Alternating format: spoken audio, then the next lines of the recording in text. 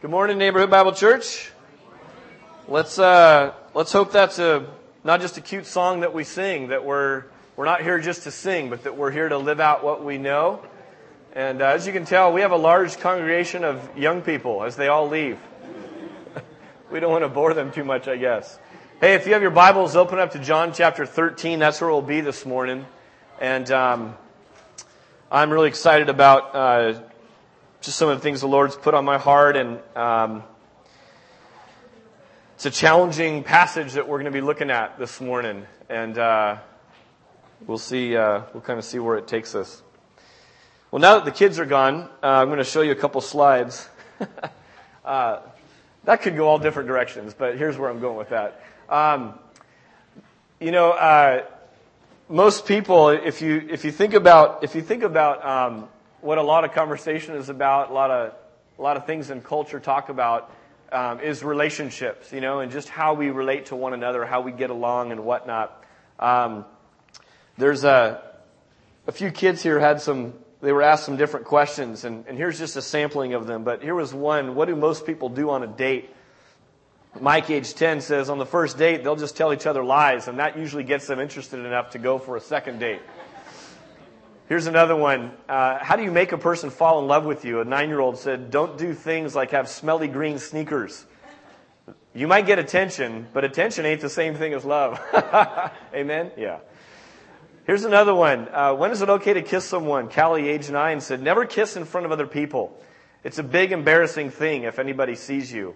But if nobody sees you, I might be willing to try it with a handsome boy, but just for a few hours. Here's what little Jim had to say on that subject. You should never kiss a girl unless you have enough bucks to buy her a big ring and her own VCR. Most of us are old enough to know what a VCR is in this room, because she'll want to have videos of the wedding. That's a good tip there. Thanks, buddy. How do you make love endure? 8-year-old, be a good kisser. It might make your wife forget that you never take the trash out. And last one, on the question of whether it's better to be single or married, Kenny says, it gives me a headache to think about that stuff. I'm just a kid. I don't need that kind of trouble. Well, sometimes kids have a way of just cutting through stuff and be able to lay it out there and tell things like it is. This morning, the passage we're going to look at in John chapter 13 is really about displaying love and showing love. And if you were to go on a quest, and say, I want to find out information on this, you could go to some cute kids and get some of their input. But there's a lot of people who have a lot of different ideas on how you express love and how you show love is and all that kind of stuff. And we're going to kind of dive into some of that. Isn't it true that some people never grow up in love? I mean, some of the things that we just read are not far off from some of the relational troubles of some people you know. Because realistically, they're just a little bit skewed from what some of those kids were saying. And if we're honest, we probably look at it and realize that even if we're married and have been married for a while, we have a long way to grow in the area of love, in the area of relationships. And relationships are ever evolving, and so right about the time you think you have someone figured out, they go and do something that's totally out of their character, and there's a new part of them that you discover. And obviously, marriage is a journey along those same lines. And this morning, what we're going to do is look to the Scriptures and see what the Scriptures have to say about showing love. And John chapter 13, I just want to read verse 1 for you, and you can kind of follow along with me. But it says, it was just before the Passover feast. Jesus knew that the time had come for him to leave this world and go to the Father. Having loved his own who were in the world, he now showed them the full extent of his love. So that's kind of the overarching heading of where this scene that's going to play out is going, is that he is showing his disciples the full extent of his love. This whole series that we've been in is called Decent Exposure. And it's taking a look at Christ, because Jesus is the bodily form of God. And in Jesus we get to see, what would God value? What would God hate? What would God be doing with his time if he were here on earth? And as we look to the Gospels, that's why it's so important to stay in Matthew, Mark, Luke, and John, is just look there and read and soak in that. And let that begin to inform how your words come out even. If we're disciples, if we're followers of Christ, it means that we're following after a pattern set for us, an example set for us by Christ. And this passage we're going to read this morning is really, really popular. It's a famous passage, and some get a lot of attention and some don't. But just because something's popular or famous doesn't mean that it's easy, or doesn't mean that it's really popular to do, per se. And I'll just say at the start of this that I've been really humbled as I've been studying this week, because I realize I've failed this week in a million different ways in what we're about to talk about. So I just want to, in case you don't know me, many of you in this room know who I am. But for those of you who don't know me, I am very much speaking as a fellow journeyer on this path with you. And I even had a head start this week in knowing what I was going to be convicted about on Sunday. And I'm preaching this to myself as much as anyone else. But as you go along, you just sit there and realize it's by the grace of God that He's going to allow me to grow in this area of showing love and of being a servant. Jesus showing it means that He revealed it. So once again, we would be helpless in the ways of love. How do you show love? Honestly, we'd be helpless. We'd go to love songs maybe. We'd go to some poems. We'd go with what's in our heart, which on any given moment can change. We might go to some books. There's 1,001 books written on the subject. But who really knows? And here it is, Jesus saying, I've revealed it to you. I've showed you exactly what it is to display love. And He's also modeled it for us. I have this graphic on here of Janitor Jesus, and in the subtitle it's just redefining greatness. And I think that's what Jesus does here. I want to basically give you a little bit of a backdrop to the story that we're talking about. Remember, these are the guys that He's been with for almost 3 years now, and things are ramping up. We've been talking about this as we've gone along, that the disciples have been with Him, and they've walked with Him, and they've journeyed with Him. They've eaten meals together and just spent long hours doing ministry together. They've seen some miraculous things go on with this Jesus. And here they are at this meal, and they're together, and they sense that some things are happening. This whole idea of the hour has now come. Remember that Jesus is talking in the present tense now, that His time had come and all of that. But here's some background to them. While Jesus is about to display for them what it looks like to be a servant leader, I'll tell you what was on the hearts and minds of the disciples is this question here. Who is the greatest? Luke chapter 9 records them arguing over this fact. Jesus is with His disciples. The kids are okay. That's Ben shouting, but they're just doing junior high things. Who's the greatest? That was the question on their minds. And they were bickering about it and arguing about it. You can read for yourself in Luke chapter 9. It must have grieved the heart of Jesus to know that was going on. And then there's a great story in Matthew 20. I just think of this assertive mom. And I was a youth pastor for a lot of years. And the way that parents view a youth group is, I view a group shot of a lot of different kids and faces, a lot of needs to be met. I'll tell you how people view a youth group. They view it just like this. One kid. This kid matters right here, and things should revolve around that kid. And there are some parents who come and they want to know everything about their kid. And here's mom. Listen to this Jewish mom coming up to Jewish Jesus saying this. She comes up with a request. Jesus says this, "What is it you want?" He asked. She said, "Grant that one of these two sons of mine may sit on your right and the other on your left in your kingdom." She has 2 boys, and she wants to make sure they have the best seat in the house. Not just, can you pick one of them to sit at your side, but I want one on one side and one on the other. You pick. But make sure it's my 2 boys. And so it's basically that the disciples are probably only acting out what was modeled to them, right? Who's the greatest? You know what? You and I have inherited that same mindset. We just have. It's called a sin nature. And I want to know who's the greatest. And belying that question, or built within that question, is this. Maybe most of you in this room don't care to be first. You don't care to be the greatest. You don't care to have your name in lights. But I'll tell you what is underneath that question is this. Who's the least? I at least don't want to be last. Put me in the middle somewhere. Put me in the upper middle class. But don't make me last. So you have disciples arguing about who the greatest is. You have moms coming along and saying, come with me, boys, and they're like asking Jesus for this thing. And Jesus comes along, and in that setting, okay, that's the picture of where we're at. he starts to talk about some different things. Here's why I know this isn't foreign to us. CBD is Christian Book Distributors. It's a huge online resource. It'd be like going to Berean and kind of gathering some different titles. But I did a quick search on the word leadership. You know how many hits came up for leadership books at CBD? 2,233. Everyone wants to be a leader. Everyone wants to learn how to be a leader, how to grow the leader within you, how to become the best leader you can be. Anyone can be a leader. I mean, all kinds of stuff. Here's how many hits came up with the word servant. 586. Just topics of servanthood and followership. And those aren't quite as popular. They don't sell quite as well. Now, contrast that with the New Testament.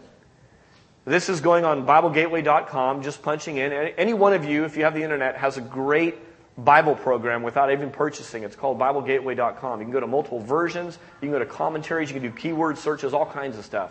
Go to BibleGateway.com, use the NIV translation, and type in the word leader. You know how many times leader shows up in the NIV in the New Testament? 15. 1-5. After that, clear that. Type in the word servant. You know how many times? 150. 150.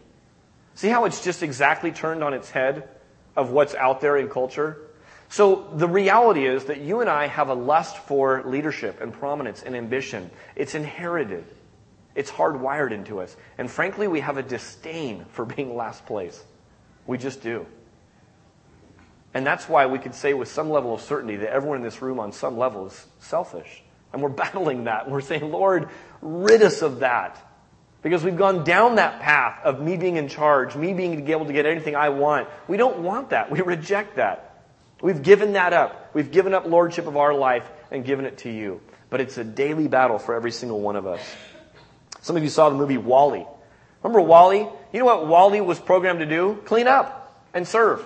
That was his job. He went out, grabbed trash, compacted it, stacked it in neat little things, went off and did it again. You know what? None of us are hardwired that way. Wouldn't it be easy if just the second you became a Christian, boom, that just became no longer a struggle? But that's not the truth of it, is it? None of us are hardwired to serve, that's for sure. Jesus knew that nothing destroys community quicker than pride. And so imagine him walking along and hearing and knowing his disciples arguing about who the greatest is. And even if you weren't involved in that argument, imagine there's 12 and 3 guys are over there arguing about who the greatest is, naturally assuming when it's one of them 3. You didn't say a word in the argument. You're still ticked off. It just starts to tear apart and shred this little community of faith that Jesus has been working on. Enter the master teacher. Enter the servant. I guess in our day you could say enter the janitor, right? Just that low position. Read with me John chapter 13, now starting in verse 2, and we'll just kind of read this scene here a little bit. It says, the evening meal was being served, and the devil had already prompted Judas Iscariot, son of Simon, to betray Jesus. Jesus knew that the Father had put all things under his power, and that he had come from God and was returning to God. So he got up from the meal, took off his outer clothing, and wrapped a towel around his waist. After that, he poured water into a basin and began to wash his disciples' feet, drying them with the towel that was wrapped around him. He came to Simon Peter, who said to him, Lord, are you going to wash my feet? Jesus replied, you do not realize now what I am doing, but later you will understand. No, said Peter, you shall never wash my feet. Jesus answered, unless I wash you, you have no part with me.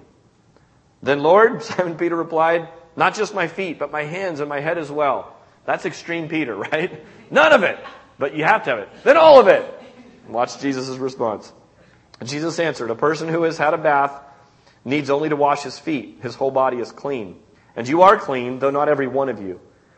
And then John adds this commentary to that. For he knew who was going to betray him. And that was why he said not everyone was clean. When he had finished washing their feet, he said he put his clothes on and returned to his place. Do you understand what I have done for you? He asked them. You call me teacher and Lord, and rightly so, for that is what I am. Now that I, your Lord and teacher, have washed your feet, you also should wash one another's feet. I have set you an example that you should do as I have done for you. I tell you the truth, no servant is greater than his master, nor is a messenger greater than the one who sent him. Now that you know these things, You will be blessed if you do them. So there's the scene played out for us. And in this scene, we see Jesus putting on display, revealing to us a serving God. This is what God is like, and God doesn't change. Now,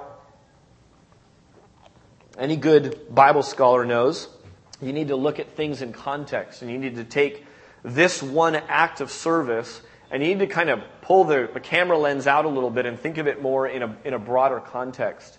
And Jesus doing this one act of service, this one scene of service, probably one of many that John happens to record here for a very specific purpose in his gospel, is in the greater context of a lot of service, really a life of service. Think about the incarnation. The incarnation is simply that God limited himself and put on human flesh and became a person. In the fact that Jesus came to earth and left his rightful throne, he was humbly serving mankind. Think about the fact of washing feet. The washing feet was this chore. Basically, you're laying around a table, you're reclining. We're not sitting how we do like in our day and age. And so feet back in the Old Testament and New Testament times were smelly, just like feet are smelly now. You know, it's a dusty culture, all of that. And there's this chore kind of lingering in the room. Everyone knows it needs to be done. There's no lowest slave that's there to do it. And just like situations in our own home, there's a chore lingering. And people are thinking, I'm not going to do it. And then Jesus must have just horrified them all by taking up the towel and doing it himself. And Peter, as the story records, is the first to kind of blurt out what most everyone there must have been thinking. Like, what are you doing? This is horrible. But Jesus doing this unwanted chore was in the context of him being a humble servant to people. He came to earth in the incarnation because he loved us. He got up to wash his disciples' feet because he loved them. He wanted to show them the full extent of his love. And then finally, think about his sacrificial death on a cross. You know why he did that? Because he loved us. And that was actually a humble act of service. And he willingly went and did that. This one scene here in John 13 in some ways kind of dramatizes Jesus' whole ministry and life in a little microcosm picture. I started with the birth of Jesus, washing of feet, the death of Jesus. Everything in between was this loving, serving, humble God. And it's so foreign, it's so different than a God we would have made up. It's so different and so foreign to people who hear this story today and go, that doesn't make any sense. And we say, I know, but there's power in this good news in this gospel. As you think about him washing the disciples' feet, it's made all the more remarkable because of a couple of things he knows. One is he knows that his hour had come. He knew he was returning back to the Father. A second thing he knows that is recorded for us in verse 3 is that all things had been put under his authority. And then it says, so he got up and did this act of service. And in light of that, he still got up and did this, but all things had been put under his authority, so he got up and showed them the full extent of his love by washing their feet. The third thing he knew that was remarkable in that he continued with this was he knew who would betray him. And that betrayal must have felt as personal, as intimate. Just because you're Jesus and you're divine doesn't mean it doesn't hurt. But think about one of your closest inner circle people betraying you the way that Judas was to betray. And Jesus had foreknowledge of that. And he still went around and washed Judas's feet. I put a quote in your handout this morning. It says, love is the willingness to surrender that which has value for your own life to enrich the life of another. You think about Christ, I think Christ embodied that statement perhaps more than any other person ever. Actually, not perhaps. He just did. He embodied that, and he showed it ultimately in his death.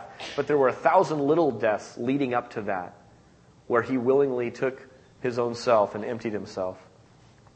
Now, there's a problem when we start talking about feet and towels and servants today, because we just don't live in a culture that has this same kind of a thing. And so Jesus asked this question, do you understand what I have done for you? And I think that's a good question for us as we talk about this and think about feet and think about all of this stuff. We have to ask a couple of basic probing questions, and there's 1,000 more you could talk about. Your community groups can kind of dive into this at a deeper level. But here are just a few off the top of my head. How did Jesus expect us to follow him in this? Was Jesus, for instance, giving us a principle to follow, or was he actually instituting a practice that we should follow? If it's a practice, what it means is that when you come to church, we all ought to strip down, have a towel around us, and get washing, right?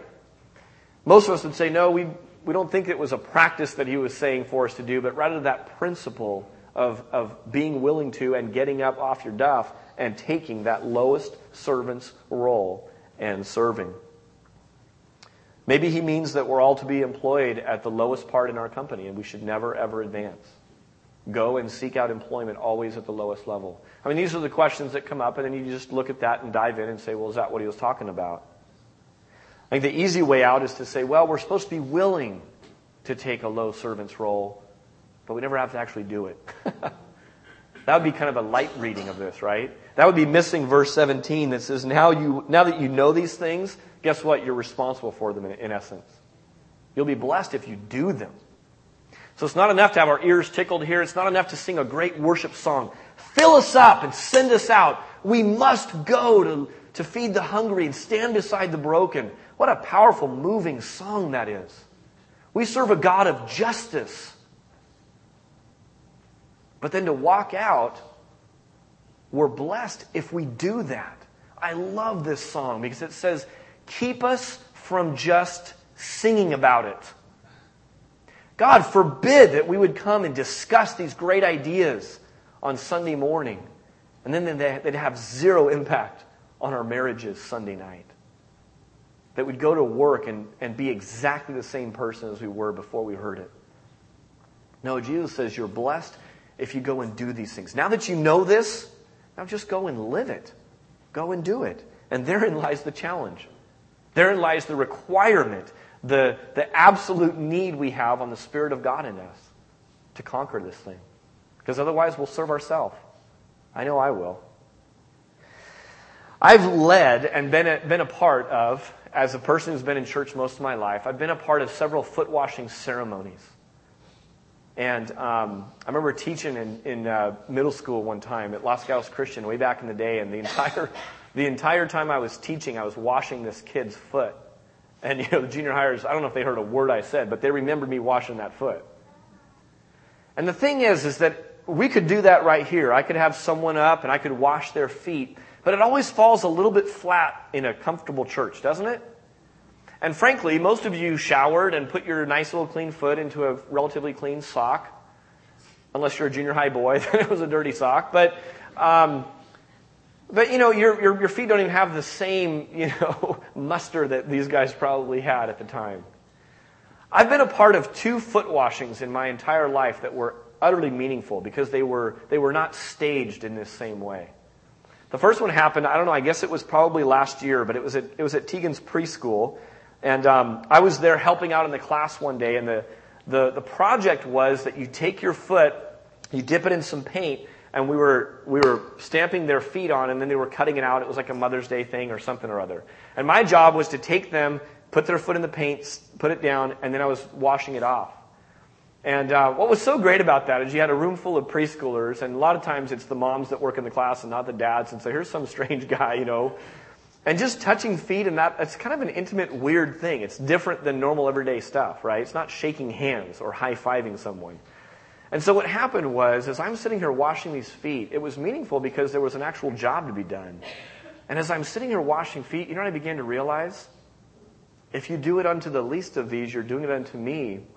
And I'm washing these little children's feet, and they're giggling, and they're kind of laughing, and I'm kind of trying to make them feel comfortable, and we're talking and stuff, and I'm having to wash out their toes and stuff, and a little toe jam in there. But I'm washing these feet off, and I'm just thinking, man, this is a precious little gift of God to someone. And it just kind of hit me in this weird little way, like how fun to meaningfully get to wash some feet and not stage it. And there was a little bit of uncomfortableness to it, to the kids and to me. There was a second one that went on, and that was in Mexico. Now, Mexico is a super dusty, dirty place. We're having a meeting today, by the way, right after service for August 8th through 15th. We're taking a crew down. Jonathan and Bertha Hurley and child number 1 are going to lead the trip. And we're going to go down and work with orphans down in Rosarito. And we're just really praying about this trip and seeing what the Lord has for us. But there was a group of people that I used to go with down to Mexico, and they would, a part of their thing, all these construction families kind of got together and they're like, let's go start building. This was years ago. They were from Santa Cruz Bible. They said, we know how to build stuff. People in Mexico need stuff built. Let's go meet a need. Well, the wives of them would come, and they kind of wanted a project. So what they started doing years ago was they started going to companies and places in the U.S. and asking for brand new shoes. They said, we just want shoes galore. Would you just give us shoes? So they started getting shoes. And by the time that I joined up with them, they had been at it several years now. And this is a cropped down picture. But these are all brand new pairs of shoes donated by people in the U.S. And pretty soon what happens is, as you go across the border, every trunk and extra space in a bus is shoved, crammed full with glad bags full of shoes. And so we'd go and bring these shoes, and it feels like the whole community comes out and lines up because they get to have a brand new pair of shoes. One of the things you realize as you meet with kids, you see them day after day after day for about 6 days straight. By about the third day, because you're a little dense like me, you realize, man, they haven't changed clothes or shoes at all. And it smells like it. And it looks like it. And they have one pair of shoes. And they're done. They're ready to be changed. And so these, mostly wives is what it started off. But then it just kind of grew. They'd bring baby wipes and just take people from the village and slip their shoe off and size them. They'd bring those little sizer things and get them just the right shoe. And here's the little girls section. Here's the boys section. Here's the men's section.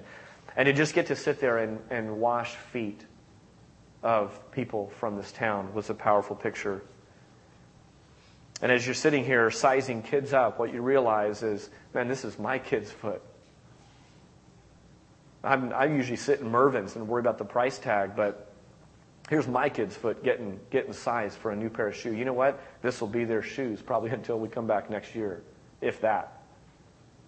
And it begins to be a humbling thing and a meaningful thing. And what you realize is you get to say I love you without speaking a word of Spanish. And there's just a real clear picture that just translates cultures, doesn't it? You don't come in and do it as some weird stage thing. This is a real need. And that was the foot washing thing that I'll never forget. Jesus wasn't showing us his mission, that of coming and saying, I'm all about feet and washing feet. We know this because this wasn't a big part of his message. What he was saying was, I have come to you as a humble servant. Go and be the same. John Stott, who's a commentary writer, has this quote in here that's really fantastic. I do not think it would be an exaggeration to say that if there is no humble service in our lives, nothing comparable to Christ washing the apostles' feet, we could hardly qualify as disciples of Jesus. So then that begs the question, and that's what we're going to hang out on the rest of our time, is how about us? How are we supposed to wash? What does it look like to wash one another's feet? In your bulletins, too, I have some examples of biblical janitors, and they're all through there. Just start reading through the Bible, and you will find that this idea of service and lowlyhood is in there of those who followed Christ. The early church was known for that and characterized by that.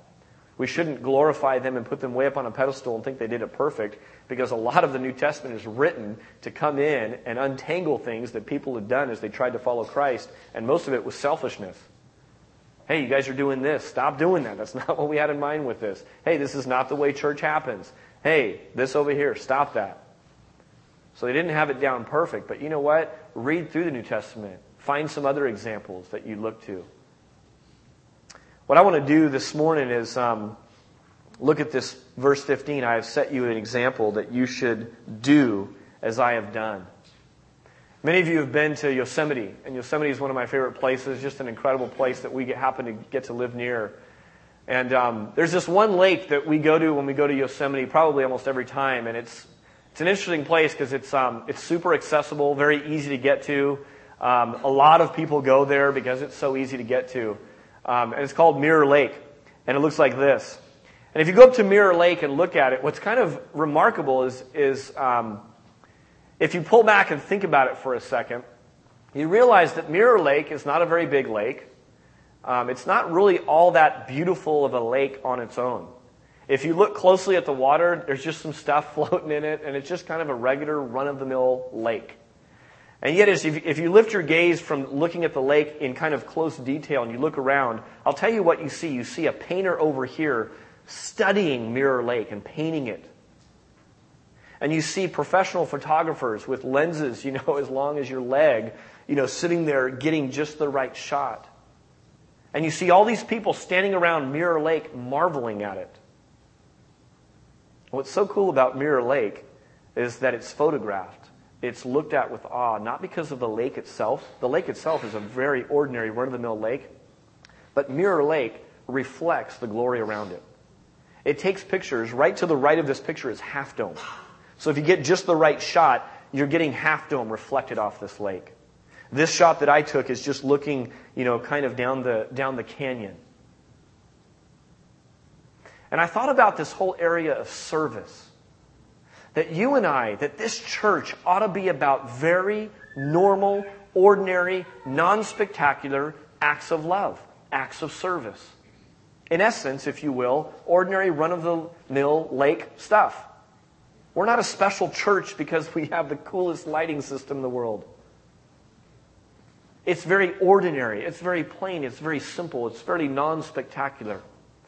But isn't it true that us as a church, as a community of believers, in doing these very simple, small service acts, could begin to reflect the glory of the one that we're doing it for? And the greatness of Jesus is seen because of the simple acts of service that we do. It's almost exactly like Mirror Lake. People would stand up and take notice. We're told that we'll be known by our love. That's what 1 John says. They'll know that you're my followers. They'll know that you're my disciples by the way that you love one another. Not spectacular in and of itself, but reflective of the greatness. I love 1 Corinthians 1:26. It says, brothers, think of what you were when you were called. Not many of you were wise by human standards. Not many of you influential. Not many were of noble birth. But God chose the foolish things of the world to shame the wise.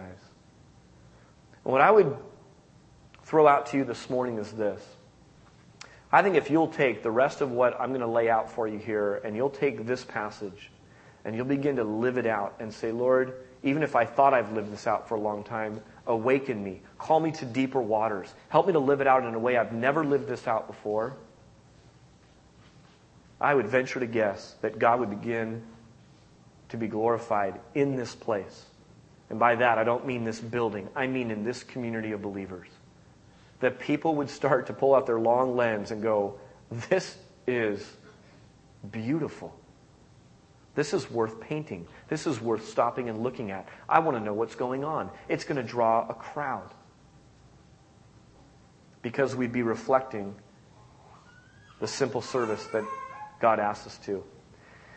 In the time remaining, I've got 6 blanks for you in your outlines. These are just 6 categories to get us started. Kind of big areas of life that you could start thinking about. How do we wash one another's feet? How do you wash someone's feet? What does that look like? The first fill in the blank is the area of the physical.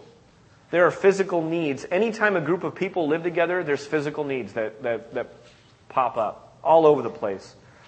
Rich Henderson, who's sitting right over here, heads up Love Inc., Love in the Name of Christ for Santa Clara County. And I love that Rich is in our church because I get to have kind of a close working relationship with him. I get to hear probably a little bit more closely than other pastors do about some of the neat things that are going on.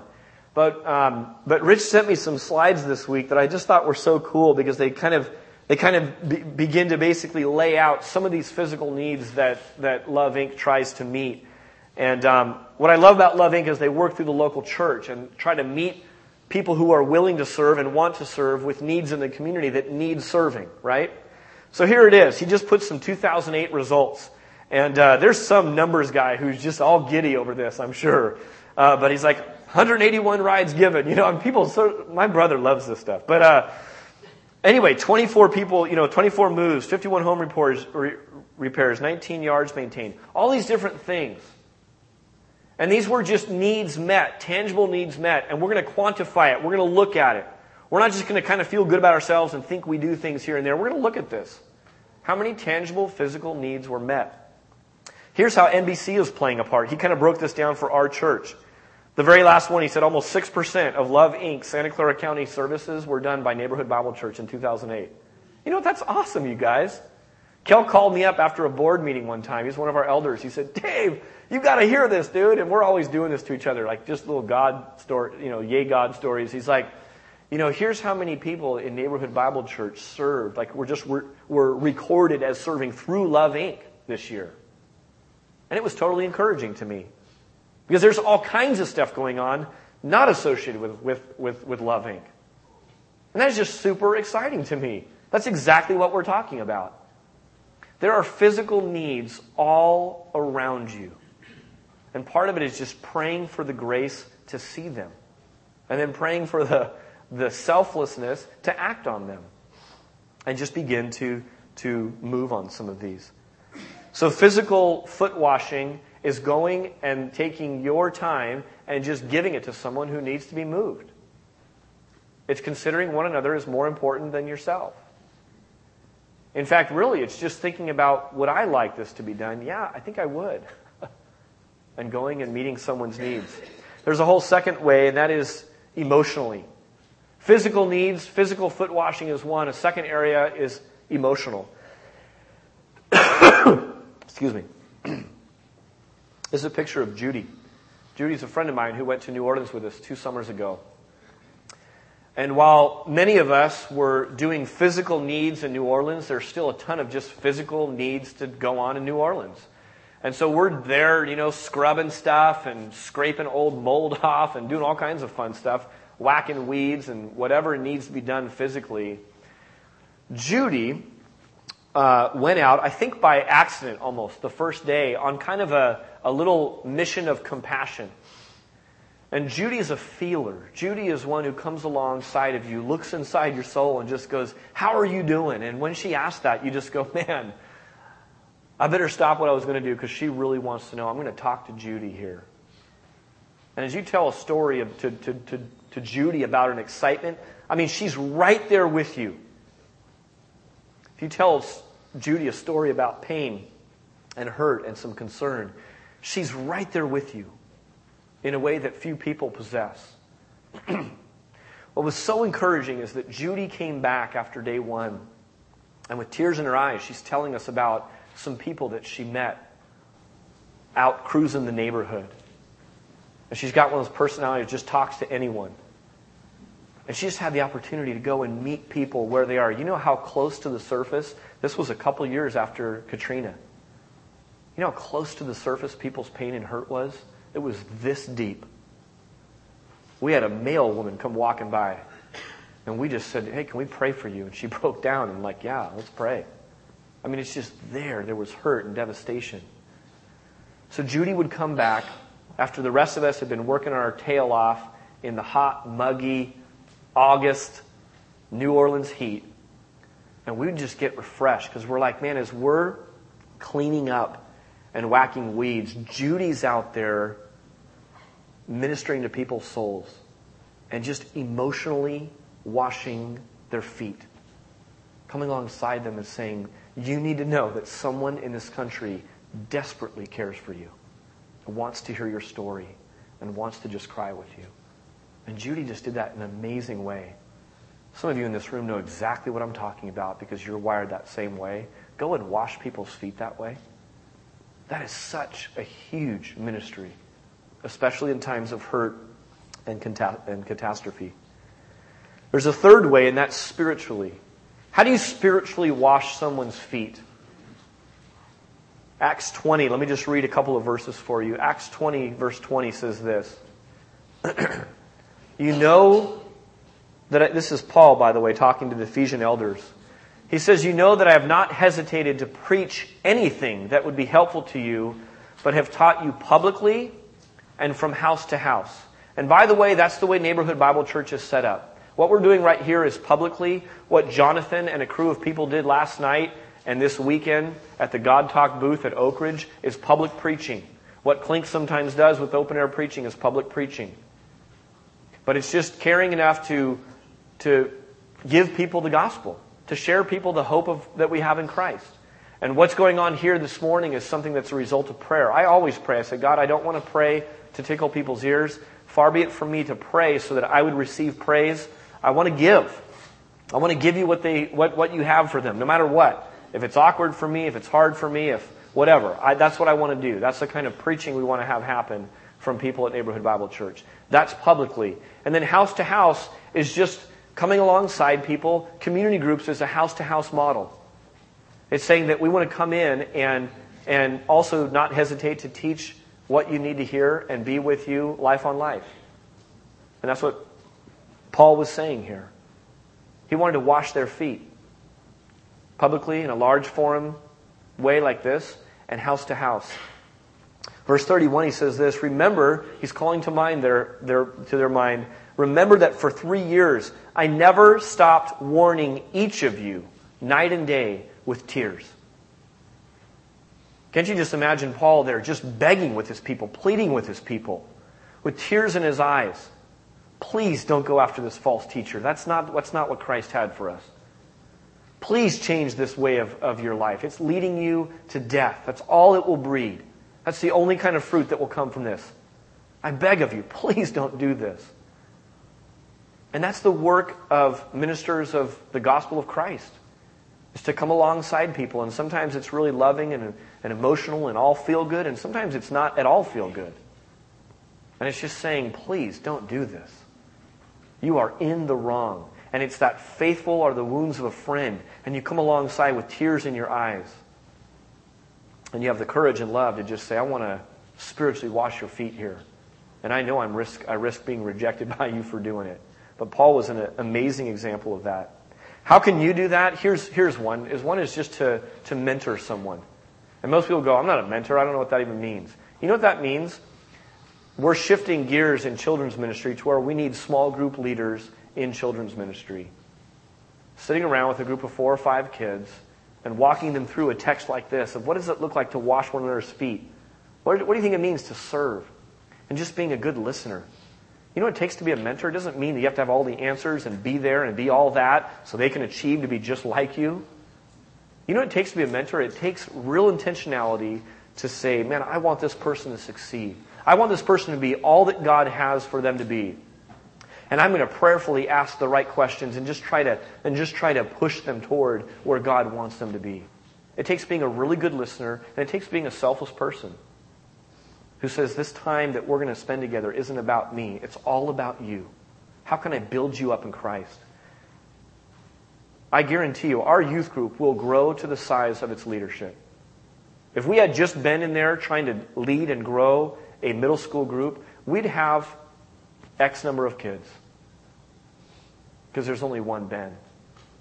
Ben wisely has gone after some people and said, we don't want volunteers to come in and hang out with youth. That could be counterproductive. We want foot-washing servant leaders who love Jesus and who can tolerate kids. No, I'm kidding. But who will come in and serve the kids. That means that when you're playing a game, it's not about you winning. It's about building up kids. It's in a small group time, not hearing yourself talk and spout off all your amazing wisdom, but drawing out what's going on in those kids. That's a way to spiritually wash someone's feet. Some of you are prayer warriors, and you spiritually wash the feet of your community group leader because you've just taken it upon yourself to respond to God and say, I'm going to pray for this person. Some of you pray for lost sheep. You've never forgotten about them. Everyone else has forgotten about them and they've wandered off, but you never have. And so you just keep crying out to God on your knees day and night with tears, saying, Lord, please have mercy on their soul. Please bring them back. Whatever it takes. That's spiritually washing someone's feet. Here's a fourth way, is the area of social. You know you can socially wash someone's feet? I married someone who went out of her way because of who she was to look for the person who had no friends and go be their friend. That was so attractive to me as I was dating Becky. I love to see, as a youth pastor, One of the biggest thrills for me would be when I would see someone who's engaged in conversation. They get to see their friends for the first time in a few days, and it's all about social. And they spot someone walk in the door that no one has ever seen before, and all 50 of us know it except that person. And this person in the in-group, chatting with their friends, excuses themselves, makes a beeline for that person to say, "Hi, I'm so-and-so. What's your name?" And they immediately ensure that that person feels welcome and normal in this place. Man, that's being like Jesus. That's socially washing that person's feet. You could all sit around and wait for other people to do it and go, "There's a new person over there. Someone should go talk to them." Man, that'd be really lousy to be them. So anyways, what's going on? We could just keep going on. I love to see that here. That people come and are met with a friendly smile. I wonder if you go into social settings and you are praying and you are trusting in the statement that Jesus made that it really is better to give than receive. So that you go to that party, you go to that function, you go to that wedding, you go to that church service, you go to community group. And you're not saying there going, "I sure hope this works out well for me. I sure hope people notice this new piece of clothing. I sure hope this, and this." But you going, "Lord, how can I serve someone tonight at community group? Please let me be your instrument to just go and socially wash someone's feet tonight." Some of you are excellent at not waiting for those to trickle across your path, but seeking out the unlovely, the unlovable, and going out of your way to go and grab them. I'm going to brag on them because they're not here tonight, but we have a couple in our church that takes a couple of hours on Sunday mornings to bring a lot of handicapped people to church most every Sunday. And to sit down with the Donatos and to just hear their story is just remarkable. Because they just started by following the obedience of Jesus and saying, "Man, what if the only reason someone didn't come to church is because they're in a wheelchair and they're a quadriplegic and they can't get to church and their family's not believers, they're not going to take them to church? Wouldn't it be the right thing to do to go and get them, even if it took a little bit of time out of your Sunday morning? You're going to have to give up bagel and coffees at the coffee shop before church to go do that? Yeah, that seems like the right thing to do. We should go do that." And then to just hear their story unfold is to say, "Man, sure would be neat if they got to go to Disneyland." And so they've taken them to Disneyland.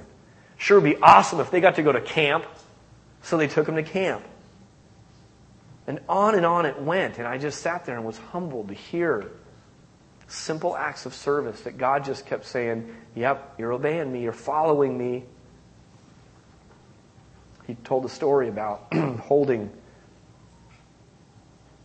a 20-year-old guy as he's basically bedding him for the night, really putting on diapers for the night.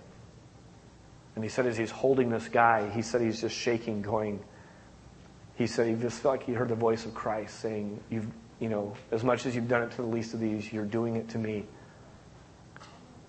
And that's why they do that. That's why they wash feet. Out of devotion to the Savior. Out of just mimicking the Savior. Socially. Fifthly is the whole area of words. You can verbally wash people's feet. Luke 6:45 says this, "The good man brings good things out of the good stored up in his heart. And the evil man brings evil things out of the evil stored up in his heart. For out of the overflow of the heart, his mouth speaks." Isn't it super meaningful when someone comes to you and they're not just always spouting off little trivial things and so a compliment from them means nothing because they just, you've caught them talking behind your back after giving you a compliment, whatever. But someone who comes and gives a well-deserved, well-meaning compliment, that can be just a foot washing. Where people just come and say, "I want you to know, when you do this, it absolutely brightens my day. It's absolutely a huge thing when you do this." Just thanking people, being the person that turns around and says, "Thank you for doing this." Writing someone who sets things up, who does small acts of service and just saying, "I want you to know I notice and I thank you for it." Proverbs 12:18 says, reckless words pierce like a sword. Man, that's true. And we wield our sword pretty carelessly sometimes. But the tongue of the wise brings healing. It's like a balm to have the right word at the right time with sincerity of heart. We did this exercise one time as a youth team at the end of a retreat. And it was a time to go around the entire team. And basically we picked one person. We said, we're just going to say one thing we appreciate about this person. And everyone's going to go around and say it. And then we went to the next person. And then the next. And then the next. And what you begin to realize is there's a challenge in having your feet washed, isn't there? It was really awkward to sit there and have people say things. But this happened more than a decade ago, and I remember it like it was yesterday, because this doesn't go on enough. You know how long we sat there and did that? Like 3 hours. Went by like that. We just sat there and washed one another's feet. And it was such a community building kind of a thing. To just sit there and think, man, what do I appreciate about this person? You know what, I wanted to tell you. I don't know why I never tell you. Why don't we do that? And so to verbally wash people's feet. How about in the area of deeds? The mark of a maturing Christian is a life characterized by giving rather than receiving. If in the year 2010 you realize that you are giving more than you're receiving, that's a great mark of the fact that God's growing things in you that you can't produce on your own. That's the mark of a growing Christian. 1 Timothy 5:9-10, there's some instruction about widows. And who gets to be on the list basically for Social Security? Who gets to be cared for? There was an actual protocol for this. You ready for this? Listen to this. Verse 9. No widow may be put on the list. That's the list of being cared for. Unless she is over 60, has been faithful to her husband, and is, catch this, well known for her good deeds. Such as bringing up children, showing hospitality, washing the feet of the saints, helping those in trouble, and devoting herself to all kinds of good deeds. I love the end catch-alls that the Bible puts in there. By the way, the last thing you should be about is that you are devoted to all kinds of good deeds. Isn't that the kind of older woman you would want to model your life after if you're a woman, and an older man if you're a man? To devote yourself to good deeds. We talked last week about this whole notion of share, and that we were created by God to do good deeds. I want you to look at this quote. I think I put this in your notes as well. It's easier to be enthusiastic about humanity with a capital H than it is to love individual men and women, especially those who are uninteresting, exasperating, depraved, or otherwise unattractive. Loving everybody in general may be an excuse for loving nobody in particular. I think that is so true. I want to have the band come on up, and I'm going to just close with asking this question. What about you? What about you in your service? Are you one that just cares about the poor generally, or do you care about someone individually and have made it your mission to come alongside and stand with that person? Do you feel that divorce is hurtful and is tearing families apart?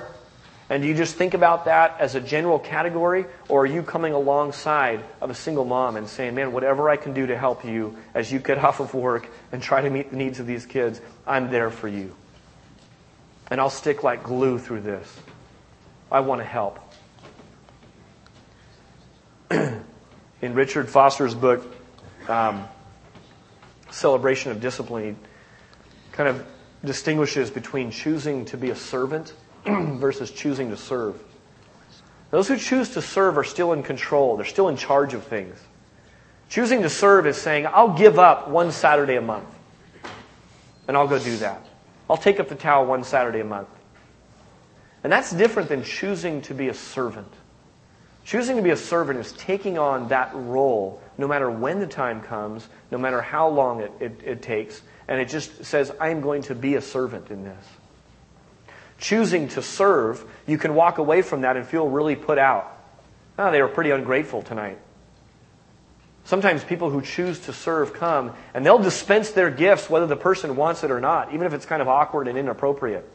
I've seen this with some trips up to the homeless in San Francisco, where someone comes and they go, well, here we are, we're all charged up to do it. Let's dispense some goodwill and blessing. And they're not reading the situation whatsoever. And they're trying to almost just cram either 4 spiritual laws or a blanket on them. And they're like, just listen to them. They don't need a blanket. They don't even want a blanket. But those who are choosing to serve, they're there to serve. They want to get it out. You see how selfish that is? How me-focused that is? Choosing to be a servant says, if someone's going to take advantage of you, in fact, people will take advantage of you at times. Absolutely. But people might step on my toes. Yeah, they probably will step on your toes. People might be ungrateful. They most likely will be ungrateful. But as you watch the life of Christ, you see this played out. Richard Foster also says this, the flesh whines against service. I think that's so true. He goes on to say this, though. It screams against hidden service. What if you start to do things and no one knows about it except your Heavenly Father? Jesus said, when you give to the needy, do not let your left hand know what your right hand is doing. You know why? I want to reward you. Let me be reward enough. I at least want to go home and convince my wife she married someone pretty cool. What if you just keep it to yourself and say, Lord, it's between you and me, and I'm going to take utter joy in just serving you. Neighborhood Bible Church. Let's go out and serve our neighbor. Let's be a place that's known for serving our neighbor. Let's not look to justify our neighbor, quantify who that is, but let's willingly take the role of a servant. Galatians 6:10 says, therefore, as we have opportunity, let us do good to all people, especially to those who belong to the family of believers. I bring that up because I think the best place to start is in your own home. If it's not your job to take the trash out this week, take the trash out this week. Probably the hardest person to serve is your younger brother or sister. That can be probably the most challenging place to start, isn't it? Because you have rights and authority by birth order. And you lay those down and say, it starts at home. And then move it to this home, to your church family, and begin to serve one another. Jesus takes it all the way to saying, serve your enemies. God gives good to the wicked. Do the same. We're going to sing this song right now and then wrap up. And let me just do so with a prayer. Father, thank you so much for music and your word and loving acts of service, God, that have so ministered to me, that have so encouraged my faith. God, people who with no regard for themselves have chosen to wash my feet. I pray, God, that we would go and do what you've modeled for us, what you are doing for us, God. I thank you so much for the encouraging signs of life that are going on in this place that blow my mind, and there's so much more, I'm sure, that I don't even know about. And that's the way it ought to be. God, help us to, out of love and devotion to you, serve wholeheartedly and be what we say our name is, a neighborhood Bible church that serves this community and is a light. We love you, Lord, in Jesus' name. Amen. This is Jesus talking to one of the 7 churches in Revelation. And I just want you to catch what this church was about. Listen to this. He says this, I know your deeds. Jesus knows our deeds, and he knew this church's deeds. Listen to how he raves about them. I know your deeds, your hard work, your perseverance. I know that you cannot tolerate wicked men, that you have tested those who claim to be apostles but are not. You have found them false. You have persevered. You have endured hardships for my name and have not grown weary. It was a church that was all about good deeds, and spiritually they were solid as well.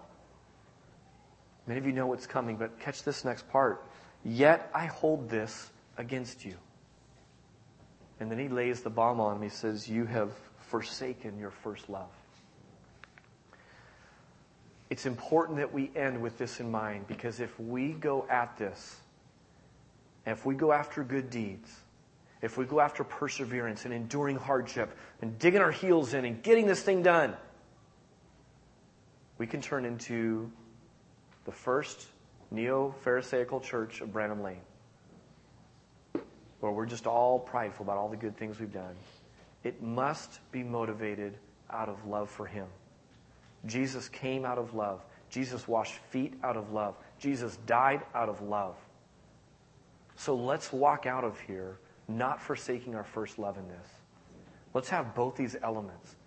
We better have some good deeds. We better have perseverance. We better endure hardship in the name of Christ. But let's do it not forsaking our first love. Amen? 2 quick announcements. One is at Tuesday night, middle school families. We have a family game night every 5th Tuesday. Just a great way to come and bring some of your neighbor families in. Also at 12:30, Jonathan Hurley and the team will be in room 7 for just an info meeting about Mexico. If you're even thinking about going to Mexico, come and grab a packet. Come and fire off some questions. It'll probably just be about a half-hour, 45-minute meeting just to kind of give you a taste of what's going to happen this summer. So anyways, I love you and looking forward to being with you next week. Next week we have a baptism. It's Palm Sunday. It's going to be an exciting time. Children, you're in with us the whole time, and we're super excited about that. So you're dismissed. We'll see you next Sunday, if not before.